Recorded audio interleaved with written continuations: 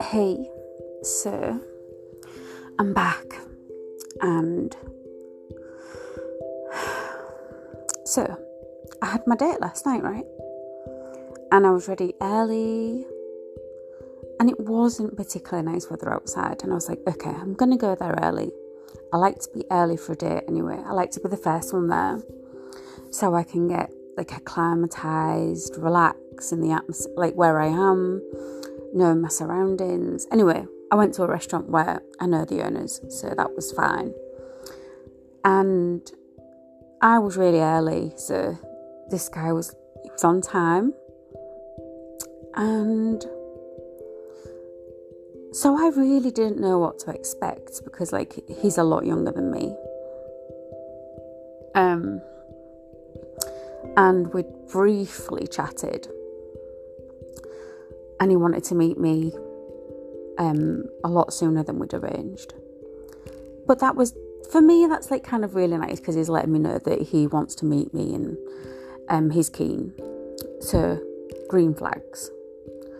And it wasn't till I got to the restaurant that I got nervous because I was very busy yesterday. And so I had a coffee and then ordered a cocktail at the same time, drank the coffee to kind of wake myself up a bit, even though it was 8 o'clock. And he turned up and he looked really nice. And he was so polite and kind and gentle. And he wanted to know about me. The conversation was very easy. Just very, very nice. We ate food. Unfortunately, the food was not great for both of us. But we wasn't there for the food. We was there to see each other. So, and he was like, do you want to go to another bar and grab another drink? So we did that, and he'd paid for the food and even my drinks before he turned up, which was very, very sweet actually. So I was like, I'll pay for the drinks here, and he's like, are you sure? And I'm like, yeah, of course I am. So, and we was relaxed, but the drinks afterwards felt very nice. I like that, let's hang out and do good stuff together. And he was very open. He was very emotionally open. He kissed me on my cheek. On my cheek. How beautiful. I was like, okay, I think I'd misjudged this guy or been a bit harsh. And I said to him, look, I've gone through a lot of bad stuff. He'd seen some stuff on my Instagram that's now set to private, so stalkers can't look at it. Which is great, actually. It means I can talk very, very freely. And there's fuck all that the stalker can do about it. So actually, it's great. So he, I can divulge anything I want on there. And there's loads of people on there who support me. And so I can actually share more. And anyway, back to the actual topic and not that fucking nonsense. So he was we spoke about some stuff, and I was like, I'm a little bit nervous. I said I'm a little bit more, I think I'm not cold. I just think I need a little bit more time. And he was so understanding in the most gentle way. It was just it was very natural, and I wasn't expecting that. Anyway, he's an MMA boxer, and he wins his fights, and he also works in social media. He does marketing for various people. So we have there's lots to talk about. It's very, very interesting. It's very nice.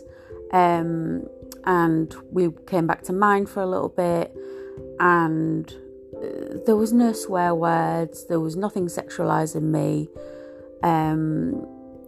We kissed, and that was very nice. He's just messaged me actually. And he was like, have you had a really good time? And I was like, yeah, it was really nice. I really had a good time. He's like, can we go out on a second date? I'd love to take you out on a second date. And I'm like, absolutely. He's like, I get paid on Wednesday. Can we go out on Wednesday? And I'm like, yes. Yeah, absolutely we can. So we shared some wine at mine that I'd got in the fridge. And I was like, it's probably best that you get a taxi and go home. And he's like, absolutely. So I phoned him my taxi. And I woke up to a message to say, hi, I hope you're okay. Did you enjoy last night? I really enjoyed myself. And I was like, wow, this is so lovely. So, of course, my reaction is I had a great time. And I genuinely did actually. And I'm very kind of like, I was very hungover this morning. We drank some very strong beers last night. Oh, my word. But they were lovely. And he bought me a pint, which is unreal. Like, anyway, I don't think I finished it all. But it was a really nice night. So I am looking forward to seeing him again. I just have to be very, very careful. And he understands that, like, literally, I don't feel any pressure. I don't feel like this person is got any bad intentions. He clearly understands boundaries. And, I mean, when you're kissing, right, you do touch people. And I said, that's not okay for me right now. And he said, I'm so sorry. And I was like, and I completely felt safe in that. And I was like, and I felt comfortable saying, that's not okay right now, And he was like, I'm so sorry. I completely respect that boundary. And I was like, wow, this is very nice. And I was like, do you know what? I can see myself being at home because in my old house, I had not a massive kitchen, I had a kitchen with a proper kitchen table, and I cut the legs off it. So it's now like a coffee table. It has a Buddha on it, and it's my meditation table and my dinner table. It has my Chromebook on it and some candles. And so when people come to my home, I do have chairs. I have armchairs and things like that. But if I'm eating or drinking, I like it if everyone sits on the floor together and we're all, it's very comfortable because I have like cushions on the floor and things. And I know for a lot of English people that is very unusual. But you take your shoes off before you come in my house. You don't wear your shoes in my house at all. There is no shoes worn in the house. I have very lovely, soft, gorgeous carpets and rugs, so no shoes in the house. And for English people, that's really unusual, and I get it. But when you've been outside and you've got dirty shoes, why would you want to drag that through a nice home? And these carpets are gorgeous. So, and we just sat and we shared some wine together, and it was so lovely. I was so happy. And then when he left, I got in bed and ate some chocolate cake that I'd made and slept very well. So we're going to go on another date. I just kind of wanted to update that. And just still feel a little bit hungover, but I'm very happy.